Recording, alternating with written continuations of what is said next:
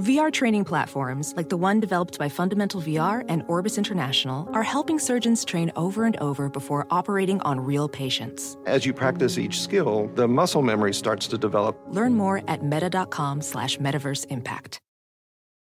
At Bet365, we don't do ordinary. We believe that every sport should be epic. Every basket, every game, every point, every play.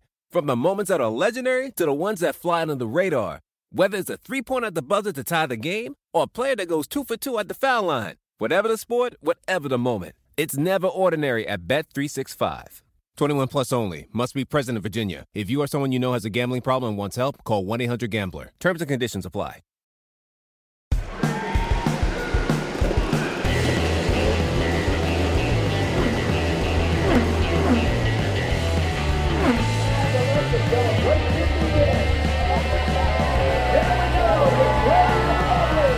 This is Off Track with Hinch and Rossi. Hello and welcome to another episode of Off Track with Hinch and Rossi. Them showed up. Sorry about that.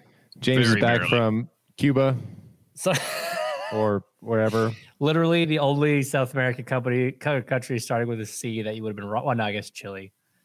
And there's probably others. Panama. Anyway, that doesn't start with a C. Anyway, yes, I'm back in North America after a little stint down in South America, which was a blast. Is it South or Central? I guess it was South Central. Interesting. Well, no, Colombia is South America. Costa Rica might be considered Central America. I don't know. Which one were you in? Yes. Oh. A little bit of everything. Oh, I've got sawdust on me.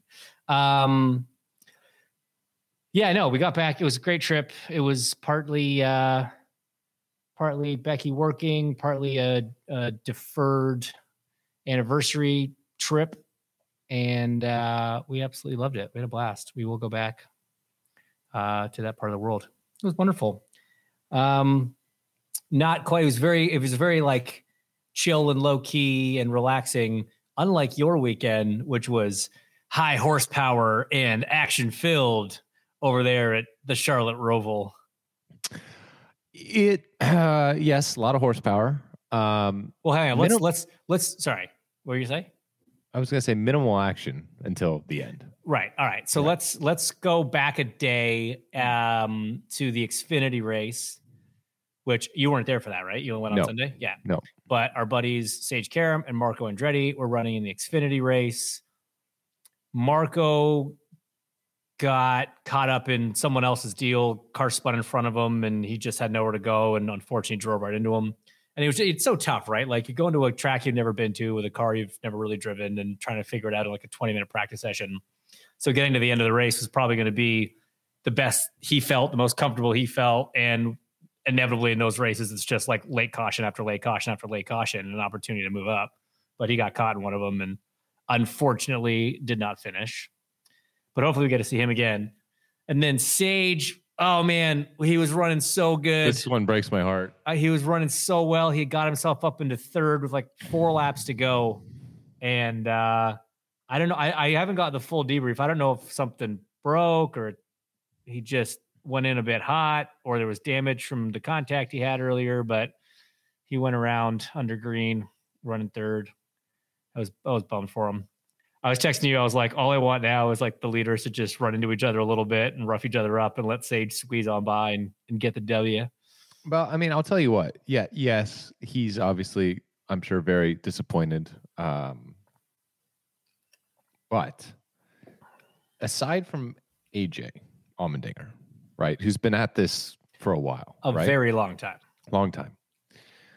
I would argue that Sage is probably the most promising / successful open wheel to stock car convert that we've had in a long time. I would say he is taken to it quicker than almost anyone else. Correct. And that includes the likes of, just get this list, AJ Allmendinger, Dario Franchitti, Juan Pablo Montoya, Sam Hornish Jr. I mean, those guys all went. And now granted, Scott Speed, great call. There weren't as many road courses back then, but like the oval races that Sage has done, he's been there or thereabouts. Like he's really caught on quite quickly. Yeah. And it's awesome to see. And I think, again, whatever happened at the end, the effort all day was incredible. And it just shows how he keeps improving and keeps just, and driving. I mean, no disrespect to them, but like he's not in a KBM car. He's not in an RCR car. He's not in a car that's Gibbs car. Yeah. It's not a car that's been up front, right? He's in a team that, they have kind of the kind of like in go-karts, right? You've got your crate engines, and then you've got your tuned blueprinted engines that exists in Xfinity. The team doesn't have the budget to have that top line engine. Yeah, the A engine. Right. So I mean, he's at kind of all these inherent disadvantages. The team, the way they do things, they actually give the best driver or the quickest driver that weekend the worst crew, because in their mind they can overcome it. They can overcome a slower pit stop than maybe the slower teammate. Right. So he's got a lot of things. That's a super backwards way of thinking. Well, wow. They're playing averages, right? Yeah, so, I guess. But in a competitive situation, you'd think you'd stack the deck with your best shot. Maybe when he was at third, they, threw everything at it. I don't know. Yeah, switching crews mid-race. They did that at Indy GP for him. So really? Indy GP, he, qualified in the 12th to 15th or whatever, and they had his kind of B crew, if you will. And he kept losing spots, and they were like, well, he can actually get in the top 10s for the last pit stop. They actually pulled the good guys, and they were running up pit lane, and actually they did his stop. So they may have done that. I don't know. That's the whole amazing backstory at the Roval, but I guess the point I'm making is he's getting results right in a car that is inferior. And I think that's just a huge testament to how, like we said, how quickly he's taken to it. So that's congrats, Sage. Obviously Marco, it was his first crack at it. So it was always going to be hell. James, you and I had a first crack at tin tops. A different series. And yeah, didn't go well. So wasn't great. We know how challenging it is. And credit to those guys for doing it. And speaking of that, really quick sidebar, congrats to Shane Van Gisbergen and Garth Tander. Garth Tander? Yeah. For their win at the Bathurst 1000, which was also. You watched that race?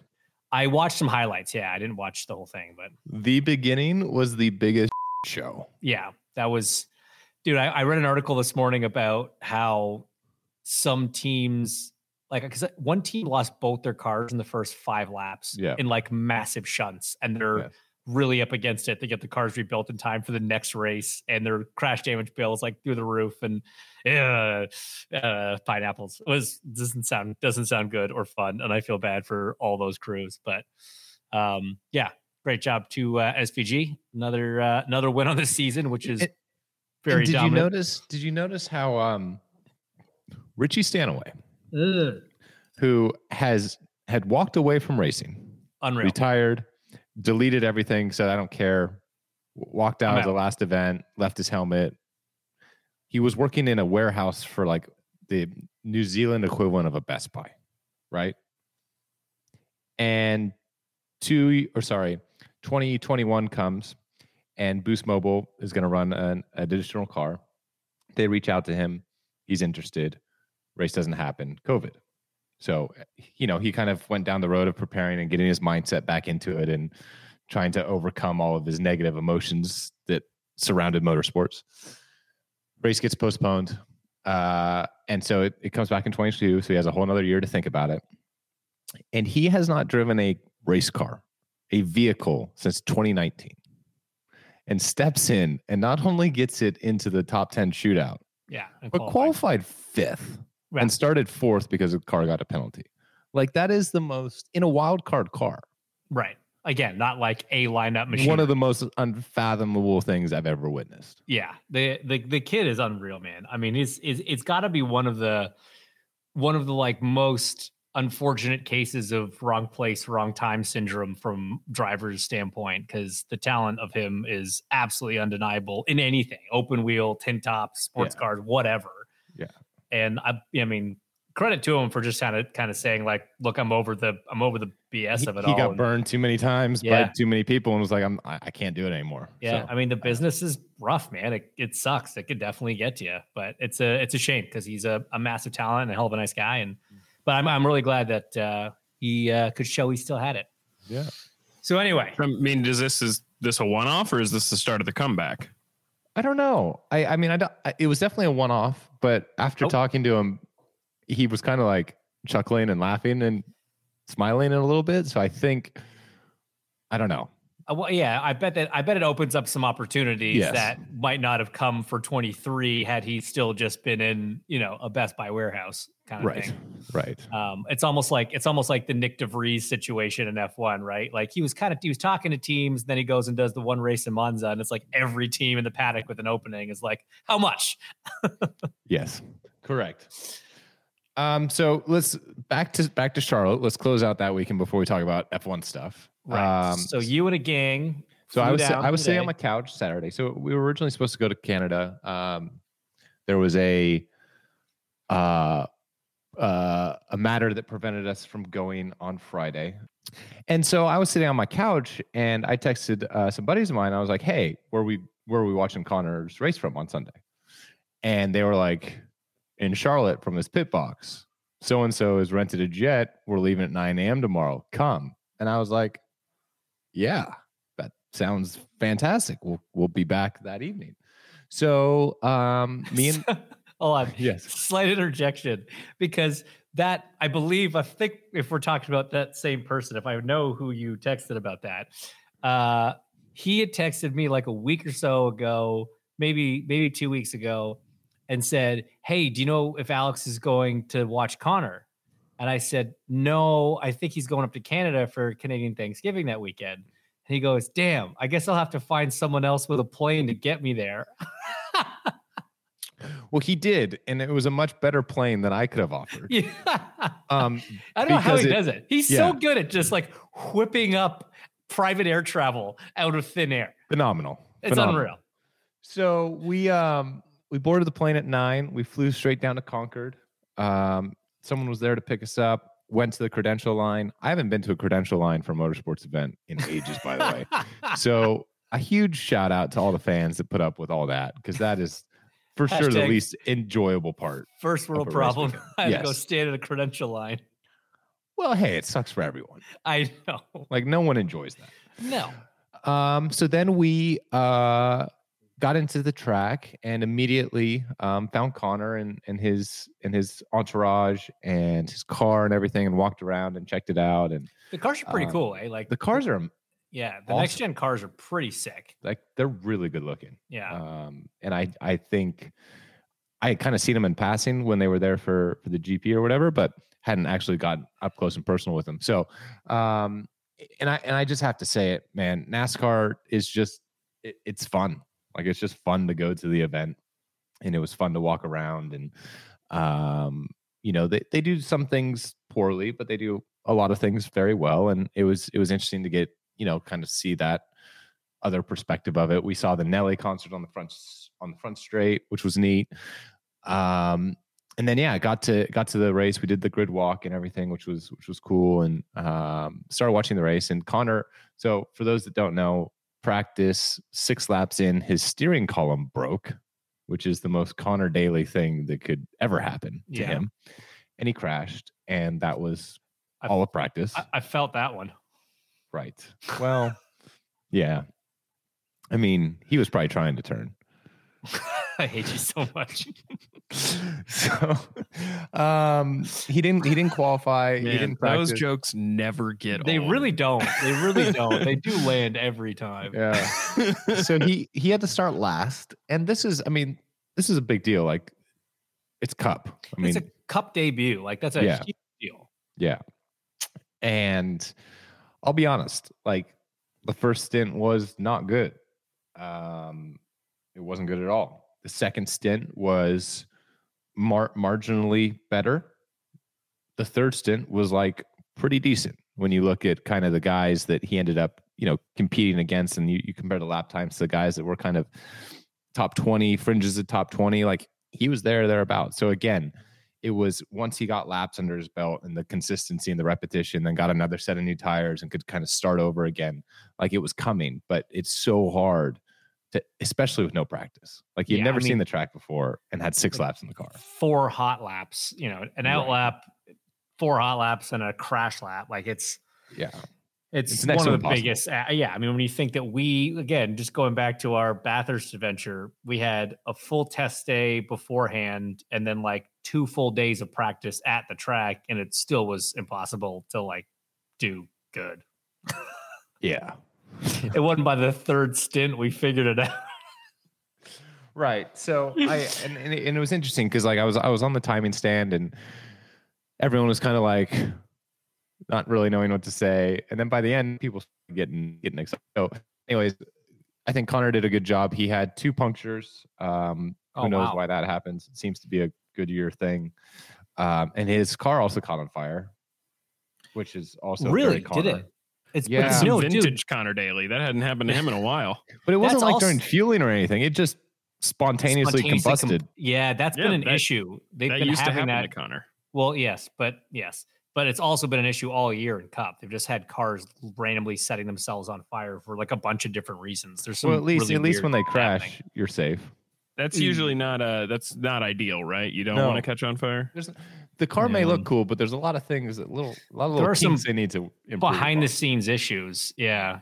But I mean, that's developed to the point and escalated to the point where NASCAR is now having weekly meetings with the entire drivers association and NASCAR to sort of discuss what the drivers are feeling in the cars after the second driver has been sidelined with concussions, concussion-like symptoms now for multiple weeks. So yeah, scary stuff for sure. Hopefully they're on it the way they need to be. And we obviously wish Kurt and Alex quick recoveries. So what is it that you think is causing that? It feels weird for there to be more concussions in a closed cockpit. So with the next gen car, these square rearward impacts are really having a big effect on the drivers. And when you think of what a stock car looks like, right? And back in the day, they would back it into the wall all the time, and just the entire crash structure at the back, the whole trunk area, everything basically up to the rear axle was just crash structure and absorb a ton of energy. But at that point, the gearbox was in the same place a gearbox is traditionally on, a road car. It's kind of beside the driver under the shifter. Now with the sequential box, it's actually sort of moved back to the transaxle, the kind of similar to the setup of an Indy car. So the gearbox is at the back. And so it's now this big metal chunk of race car, and the whole structure of the car has been made stiffer because of the way that they've designed it and gone to more composite stuff. And so when the you kinetic energy just goes straight into the driver. right, they hadn't hadn't anticipated how much crash structure was required now that there's so much essentially steel back there, just taking this hit and just firing it through the car and to the driver. So like the Bowman one was crazy because you watch that accident and I mean, like in NASCAR terms, he barely hit the wall, it looks like, and drives it back to the pits. And what was so concerning to me was the radio message. He gets on the radio and says, "I don't know how I'm driving this back to the pits. That was the hardest wreck I've ever had in my career." And like all 4 wheels are pointing straight. And when you look at it, it barely looked like an incident. Like that's the kind of thing in NASCAR, you throw some duct tape on it and he gets back in the race and off you go. And he did. Like that's exactly what happened. But from his perception inside the car, it was the hardest crash he'd ever had in a race car. So definitely some things to work on that side, but they're actively working on. They have been, for a while. Obviously what happened to Kurt back in Pocono really set things in motion, but I think they've been working on it for a while. And, there's only a handful of races left this year. I'm not sure what's going to change in the next few weeks, but certainly for 23, it'll be a lot of updates. And I know the Drivers Association and Jeff Burton, who's the head of that, have been working diligently behind the scenes with NASCAR from the driver's perspective and getting their voices heard, which I think is very important. So yeah, we'll see how that develops. But long story short, Connor did a great job considering, and again, let's go back to the fact that the equipment he was in, part-time team, they don't have like a big tech alliance. It's not like they're just buying a Hendrick car or something. So it was great for him to be running as well as he did at the end in the number 50 Bitnile Chevy Money team. The money team, which is kind of interesting. Do you want to do a cup race, Alex? Would you do a road course No. race and cup? No? No. Not just to have the experience. No, I would maybe consider doing one in Xfinity, but I'm not jumping straight in with the big boys and getting my ass kicked. Straight Well, into Shark you would Tank? have to like. Do you have to go through the Xfinity ladder, or do they don't? No. They don't care. There's no bull FIA super No, license. Yeah. No, there's no. Just like IndyCar, any Tom, Dick, and Harry can do it. So it was a good weekend. It was a good day. We then proceeded to find some places to eat and get some food and beverages on our way home, and had a nice little day trip with the boys. Yeah. Yeah. I heard you were blasting quite a lot of Shania Twain on the flight home. An appropriate amount. Which, as a Canadian whose mother was born in the same town, Timmins, Ontario, as Shania Twain, I highly endorse. So, Yeah. I also woke up with like a quarter of a Pop-Tart in my jeans pocket, which I thought was strange. nothing about that surprises me. Yeah. But Well, good. yeah. That sounds like a fun time. Mm-hmm. VR training platforms like the one developed by Fundamental VR and Orbis International are helping surgeons train over and over before operating on real patients. As you practice each skill, the muscle memory starts to develop. Learn more at meta.com/metaverseimpact. The sweet sound of sports you love from Sling. The collide of football pads. The squeak of shoes on a basketball court. The crack of the bat on a home run. The slice of skates cutting across the ice. But what about this one?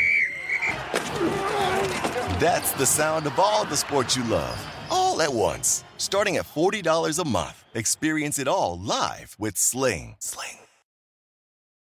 Reese's peanut butter cups are the greatest, but let me play devil's advocate here. Let's see. So, no, that's a good thing. That's definitely not a problem. Reese's, you did it. You stumped this charming devil. At Bet365, we don't do ordinary. We believe that every sport should be epic. Every basket, every game, every point, every play. From the moments that are legendary to the ones that fly under the radar. Whether it's a three-pointer at the buzzer to tie the game or a player that goes 2 for 2 at the foul line. Whatever the sport, whatever the moment. It's never ordinary at Bet365. 21 plus only. Must be present in Virginia. If you or someone you know has a gambling problem and wants help, call 1-800-GAMBLER. Terms and conditions apply. Did you do anything this weekend, Tim? I had the best weekend because all of my plans got canceled. See, that's a weird statement, but I would agree with that. No, it's the best when there's something you kind of don't want to do and then the other party cancels so you don't have to do it and you don't have the guilt of canceling plans. yeah, no, that's great. It's the That's best. great. I'm just, why are you agreeing to do things you don't want to do? I mean, you do it sometimes. You got the obligations. You feel like you got to like. Oh, I do it all the time. I'm just asking. Yeah. Yeah. No, Yeah, you so it was literally went to great. Vegas for a bachelor party. I mean, so did you. I thought we all liked that though. No, it was great. I sat It ended around. up being I watched that new show on Netflix, Midnight Club. Which one's Yeah. that? It's the new Mike Flanagan one, the guy who does all the horror shows for them. He did Midnight Mass. He did Haunting of Bly Manor, The Haunting of Hill House. Hill House. Yeah.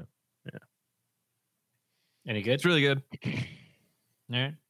It's not as scary as the other ones. It's more of like a slow burn psychological thing. So that was a fun weekend. It was a little bit more of an anticlimactic weekend was F1, if we want to talk about that. I do want to talk about that because it's just another example of the FIA getting in their own way of doing something right. And it's so frustrating. So, I mean, where do you even start? The race in Japan started for a lap, got red flagged because of rain. A whole issue with the safety truck being on the track, which is very sensitive issue. Very upsetting, like appalling. Considering it was at that same track in, I think, 2015. 14. 14. Sorry. Yep. I didn't see this. What happened? The last driver to be killed in an F1 car. No, I meant with the truck on the track. I didn't see this weekend. I Again, was busy in with the all those rain, plans they had a crane that was moving a car while people were on track, not under yellow. Well, no, it was. This is under yellow? Yeah. Okay. The issue was it was from what I understood, it was under yellow, and then because it was retrieving the car, right? So that's why it was under yellow. The safety car was out, but people were still trying to catch up, and they just couldn't see anything. Like the visibility is so bad, the chance of aquaplaning is so high, which is what caused the accident that they were retrieving in the first place. So that particular part of the racetrack was prone to aquaplaning and sending cars off. And they just had a truck on the track. And at one point, they had even red flagged it, but Gasly he had stopped for a nose change, and he was trying to catch up to the field. So even though it was under red flag conditions, they thought it was okay to send the truck on the track. But it's like, no, when all the other cars are off the track, regardless of the condition, because you could, even at 100 kilometers an hour, which is like safety car speed, if you spear off an aquaplane and hit a heavy piece of heavy machinery, that's bad in a race car.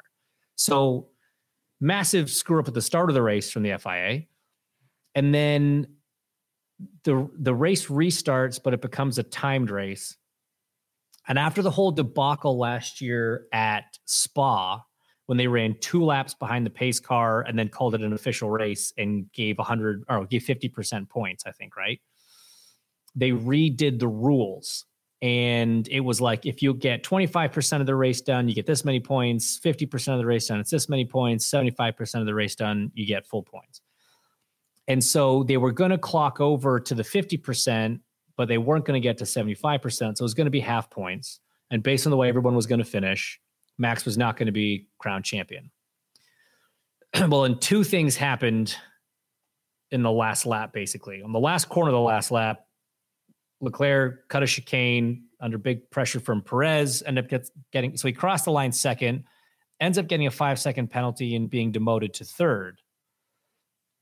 With half points, that still wasn't enough for Max to win the championship. But what nobody understood was that the way the rule was written to the letter was if the race is stopped at 50% distance or 75, whatever, then that's how many points you get. But if it finishes, if it reaches a checkered flag under green conditions, essentially, whether it's been green for 10 minutes, they've run 10 minutes or 5 laps or whatever, as long as it finishes and gets the checkered flag, then they get full points.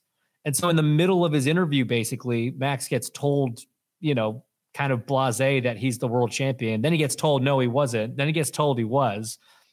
This poor dude, last year's championship obviously was exciting, but obviously still a lot of controversy around it. So I'm sure there were elements that weren't just as easy to enjoy as if you just won it clean and simple. And then this time it was going to be that. And he didn't get the chance to do the cool down lap and thank the team on the radio or say, it was all sort of so anticlimactic. And it's like, man, at that point, the FIA should have just been like, yeah, we didn't see that last line in the rule book and let it go to the next race. Cause they just boned it, man. It was the whole point of rewriting that rule was to avoid this exact kind of scenario. And every team owner's like, yeah, I guess we're all to blame because we all helped write it, but the wording was just not what we intended. Yeah, I mean that's a thing that we deal with a lot, right? Is the intent versus the actual word. And I get it, the black and white lettering. IndyCar has some of those rules, and it's ridiculous. But and if it's actually written like that, then yes, I guess they did do the right thing. But they screwed up in writing a rule that would allow that to happen in the first place. I didn't know Canadians called it aquaplaning. That was my big takeaway from the F1 rant. I've always heard hydroplaning. Same thing. I know. I've never heard aquaplaning used. I call it both. I've never heard it. Oh. Who called it aquaplaning? Thing? Me? You did. Oh, okay. Yeah. I just figured it was maybe a Canadian thing. Hydroplane. Yeah, I mean it's. No, I've heard both. I've heard both. I think I probably defer to aquaplaning though. I don't know why. Let me just say that the most enjoyable part of the F1 race for me personally was the following. Please tell me that we're on the same page on this. Probably. So race is red flagged for a couple hours, gets restarted. Everyone restarted the race on the full wet weather tire because everyone started on the intermediate, had hydro/aquaplaning, and they had to stop the race. So everyone went back out on the full wet, and Sebastian Vettel He had an issue on lap 1, turn 1. So he was pretty much at the back, kind of rolled the dice. After a really good qualifying, mind you. Yes, kind of rolled the dice. Him and Latifi, I believe, kind of pitted at the first opportunity, put the intermediates on, which is just, it's unbelievable how much of a better tire the intermediate is. And it's just fascinating that we still continue down the road of even bothering with the full wet tire in F1 because it's the conditions where you need the full wet, it's undrivable because of visibility. And aquaplaning. Hydroplaning. Aquaplaning. So it's like we're never going to run the race when it needs that tire. Every other time the intermediate is the correct tire. So anyways, immediately kind of gets through the first 2 sectors, and the third sector is already matching the times of the full wet weather tire. And his next lap is like exponentially quicker than Verstappen, the leader 3 seconds on full wets. And Mercedes at this point is asking George, what tire? And he was like, 100% full wet, 100%. Like, there's no chance I can drive anything else full wet. And they're like, okay. Well, he does another lap, and then I think Norris took the opportunity to come in. And so at this point, like 5 or 6 cars have already switched to the inner. And so this is now Vettel's second lap. The third lap, Verstappen's in. So the leaders are starting to come in. And Mercedes, again, is like, George, we need to switch to inners. And he's like flat out refusing. And they're like, shut up, pit. Okay. So he pits, puts the inners on, goes back out. And then for the next 2 or 3 laps is bitching about how this is the worst decision. He literally is quoted, this is the worst decision we have ever made. Now, the only sidebar I'll give to that is that I think he was as mad about the fact that they called Hamilton in on the same lap, so he had a double stack a little bit. So he did lose a bit of time in the pits. Was it as much time as he would have lost doing another lap on wets? I don't know. It probably was pretty equal. And like, sorry, tough. That's where you were in the race. You got to come in, and if you got a double stack behind your teammate, that's just what happens sometimes. I mean, qualify better. Right, exactly. Out qualify your teammate, and it's not a problem. Yeah, right. So he was kind of going off on this thing, and so at this point, I was already pretty annoyed with George. I was like, George, just shut up, just drive the race. Put your head down and just get on with it, right? And then about 10, 15 laps later, George passed Latifi. Was it Latifi? I'm pretty sure it was Latifi. So, yeah, I knew it was a car. It wasn't like a good car. It was kind of a mid-pack, whatever car. And he passed him in a pretty unique part of the track. Good move. And just gets on the radio and starts stroking his own. And I hate that. And I know James hates that too. Because it is it wasn't a pass for the win, for the lead, locked up, sideways, crazy. He passed for like 8th or 9th. He passed for, I think it was 9th. And it was look, this is not a shot at Nick Latifi, the guy that was last in the Drivers' Championship for the team that's last in the Constructors' Championship. He's driving a Mercedes, right? Like, under no circumstances should you not pass him. And he just gets on the radio with the most self-aggrandizing, cocky, that was a good one, huh?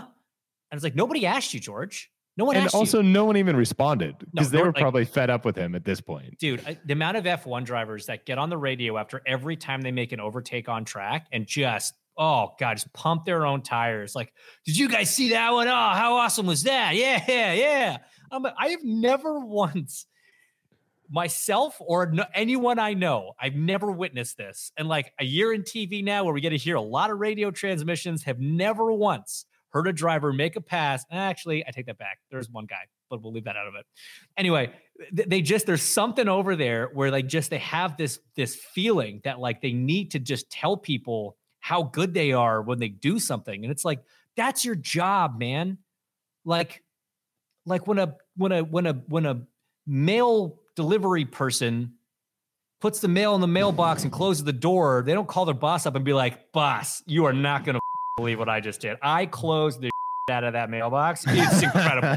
It's incredible. And I drove straight to the next one. You're not going to believe it. I went they didn't straight. They didn't even see it coming. They didn't even see it coming. Straight to the next one. Pow, 2 in a row. Then I'm like, I bet I could pull off the hat trick.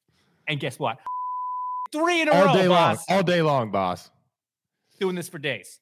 I hate it so much, man. Like, You don't get a medal just for doing what you're supposed to do. And like, it wasn't even like a good, it's for 8th. Shut up, man. Yeah. It's the worst. I hate that. I hate it so much. Yeah. But yes, but you kind of alluded to the other part. So yes, we agree. That was my favorite, but also least favorite part of the race. But you alluded to the other part, which was, so Vettel qualified really well and not a great car. You know, his last race in Japan, he talked a lot about how much he loved it. Got a great start, contact in the first lap, kind of his fault. Goes off, P last, takes a risk on inters, cycles through to like 8th, and then ends up finishing 6th, I think, in a not great car, bunch of points. Last time in Japan, very happy for Seb. I like him a lot. I like what he's about, and I'm glad that he had a great last race at his favorite track. I really want to drive that place, man. That place looks awesome. You've obviously done that, like, and so good. It's just, God, it just looks incredible. Everything about it is wonderful. Do you think it's good in like any car, or is it like uniquely awesome in an F1 car? I mean, I think uniquely awesome in an F1 car, but like a super, whatever it's called now, not Super GT. The Japanese version of GP2 or whatever. Yeah. Super Formula. Is that what it is? Yeah. Wasn't that the soccer team one? Oh, maybe. Yeah. It's something else. Well, it used to be called Formula Nippon. Yeah. Whatever. The Japanese version of IndyCar, essentially. Right. It'd be cool in one of those. Any high power high downforce. Yeah. Yeah. Because would it be cool in like an LMDH car? Yes. Yeah. The high level pro. Yeah. Yeah, for sure. So anyways, I love F1 drivers talking about how great they are. I love NASCAR drivers talking about how everyone else is, but we forgot something that was a very key thing that happened at the Cup race. Tell me. Well, so props to Christopher Bell for the win. Chase Briscoe. Yes. Advanced. Yes. Now, Kyle Larson did not advance. Correct. Chase Briscoe would have advanced really regardless of what occurred in the last chicane of the last lap. However, it has now just been released that Cole Custer got fined $100,000. The driver lost 50 points. Entrant lost 50 points. Crew chief got fined $100,000 and is suspended because it would appear that they were deliberately checking up cars going into the back straight. You know, when Briscoe seemingly outbroke himself and was going to go straight and pass like 4 cars. It was because Custer kind of brake checked the high line, which seems unbelievable that they would be able to orchestrate it like that. That seems very tricky to pull off. Very hard. So that's where I kind of don't buy that this was what happened. However, NASCAR has apparently looked into it and has assessed a pretty hefty fine. And the only reason that it's not way worse is because NASCAR acknowledges the fact that it didn't actually affect the outcome. Instead of transferring on a tie break, he was going to transfer, instead of transferring by 2 points, he was going to transfer on a tie break. So hats off to Chase, regardless, for getting it in. Unbelievable to think that Kyle Larson and Kyle Busch are not in the final 8. Yeah. It is a wild system, but it keeps you entertained. I mean, just to show like the juxtaposition between F1 drivers and NASCAR drivers, the amount of articles that I read after the Cup race with drivers being like, I screwed up. I let my team down. I drove dumb. I made mistakes. You know, guys just standing up. Guys like Kyle Larson. Guys like, I think Austin Cindric made some comment about like the worst race he's ever driven. Like just stood up and be like, I screwed that up and I let people down and I feel really bad about it. I'm not sure I've ever heard of an F1 driver do that. Well, no, I think it's much rarer. I think Austin's point was because I think he had a good day going. He had some contact, spun in one of the chicanes. And his whole thing was like, I then proceeded to drive like an absolute dick. Right. And I kind of apologized, but like it was do or die for me. Right. And so I had to kind of throw all standards out the window to try and just get it through. So I think that's a little bit more, Yeah, I mean, it's but the same thing. Acknowledges the original mistake. Yes, exactly. And then was like, then I had to do some questionable things. But like, if it had worked, it would have been worth it. And it didn't work. So he was like, yeah, sorry, I did what I had to do, what I thought I had to do. And I put us in that position, whatever. I always respect when people stand up and sort of take that. Sure. But if you're one of the people that he did that to, do you think you still respect, or does it sting a little? You know what, man? There seems to be a level of understanding in stock car racing that's much higher than any other form of motorsports for that kind of stuff. Like the amount of times that guys get wrecked or like moved out of the way on the last lap and be like, yeah, no, I would have done the same thing. And it's just like, it's incomprehensible sometimes for people not from the stock car world to understand that. But I think as long as he didn't sacrifice, somebody else who was having a great day in general, or certainly affect anyone else getting in, that without ultimately getting himself in. Here's a question I have, and we'll end on this as a brain teaser, thought provoker. Do you think guys would have that same sort of reaction if they got dumped from third or for the lead or whatever, if it wasn't this playoff system? Because ultimately DNFs, if you're a good car, DNFs don't really hurt you. Like, they potentially can injure you and they cost your team a lot of money. But like, assuming you're a good car, you have 30 odd races a year, you're probably going to win one. So you're going to get into the playoffs, right? And that's kind of your only goal through the regular season. Like, it's like, yeah, Chase Elliott won the regular season championship. No one talks about that. Like, no one cares, right? So right. Do you think, because in IndyCar, if you got dumped by someone, like, that's a big hit. A goose egg's a big hit in terms of your year. Right. So you're saying in the regular season, if someone dumps you out of the way, but you're a good car that's probably already got a win under your belt, who cares? Do you really care? Yeah. I mean, it probably stings less than if it was a normal point system where, again, one DNF in a 36 race calendar is certainly, less detrimental than a DNF in a 17 race calendar, but it still adds up. I mean, the whole reason the playoff system was invented was because, I forget the year, 2003, I think, maybe. I forget.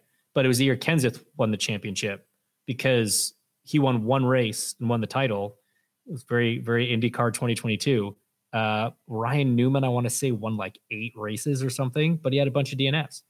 And so they're like, well, it seems weird that a guy that was just like, he had tons of poles, tons of wins, but just a lot of DNFs doesn't win the championship. So they come up with this new system. So that way you can't just have one guy win one race. And I mean, to be fair, you could still have. I mean, ultimately, that's what happened in Xfinity last year. It's exactly what happened in Xfinity last year. So it didn't entirely work, but it still works more often than not. I mean, actually, you know what? They almost did it backwards, because you think back to last year. No, did Larson? Yeah, Larson won last year. Mm-hmm. I think back to last year when Larson won 10 races in the regular season or something insane like that. He could have very well not been the champion. Right. And that's kind of stupid. Yeah.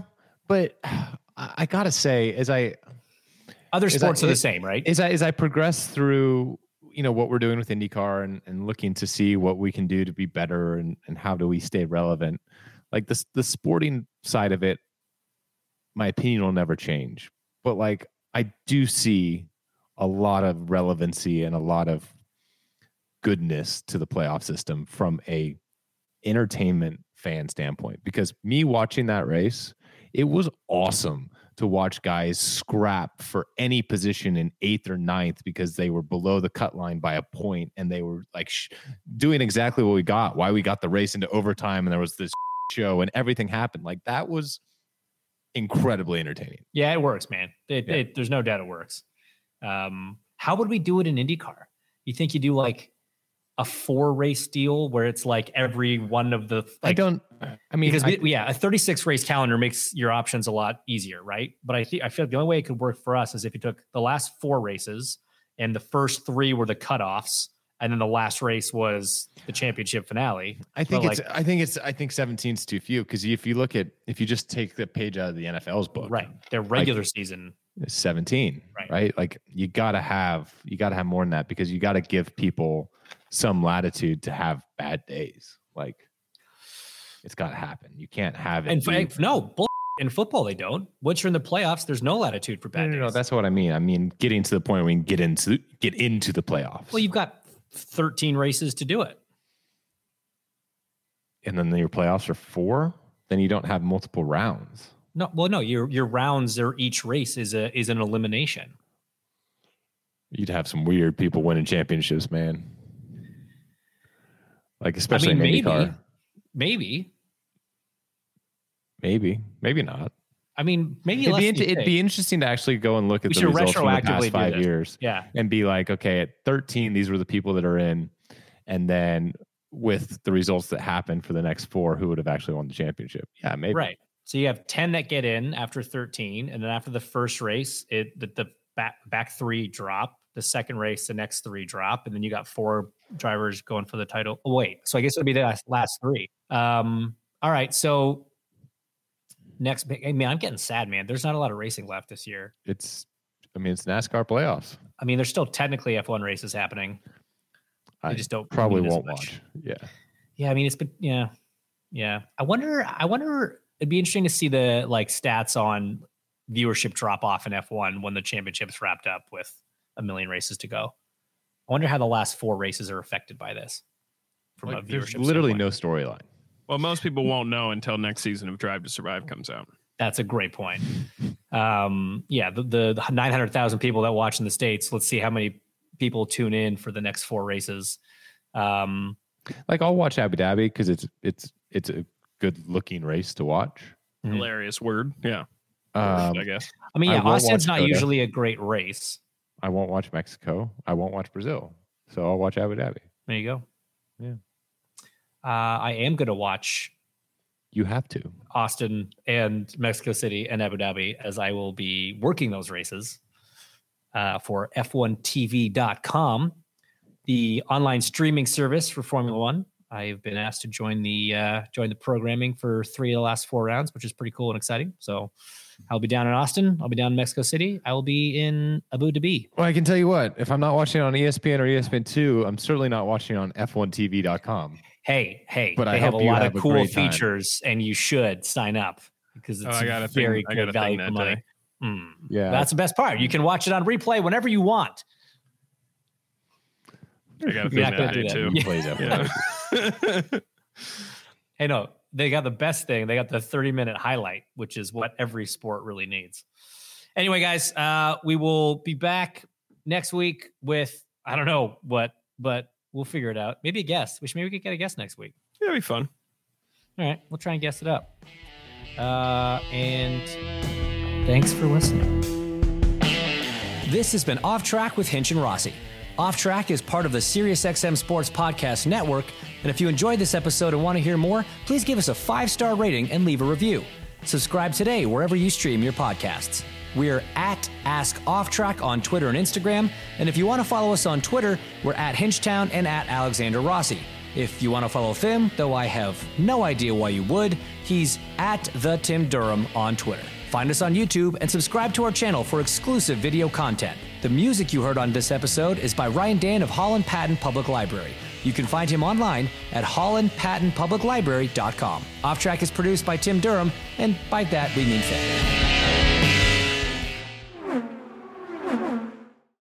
Reese's peanut butter cups are the greatest, but let me play devil's advocate here. Let's see. So, no, that's a good thing. That's definitely not a problem. Reese's, you did it. You stumped this charming devil. At Bet365, we don't do ordinary. We believe that every sport should be epic. Every basket, every game, every point, every play. From the moments that are legendary to the ones that fly under the radar. Whether it's a 3-pointer at the buzzer to tie the game or a player that goes 2 for 2 at the foul line. Whatever the sport, whatever the moment. It's never ordinary at Bet365. 21 plus only. Must be present in Virginia. If you or someone you know has a gambling problem and wants help, call 1-800-GAMBLER. Terms and conditions apply.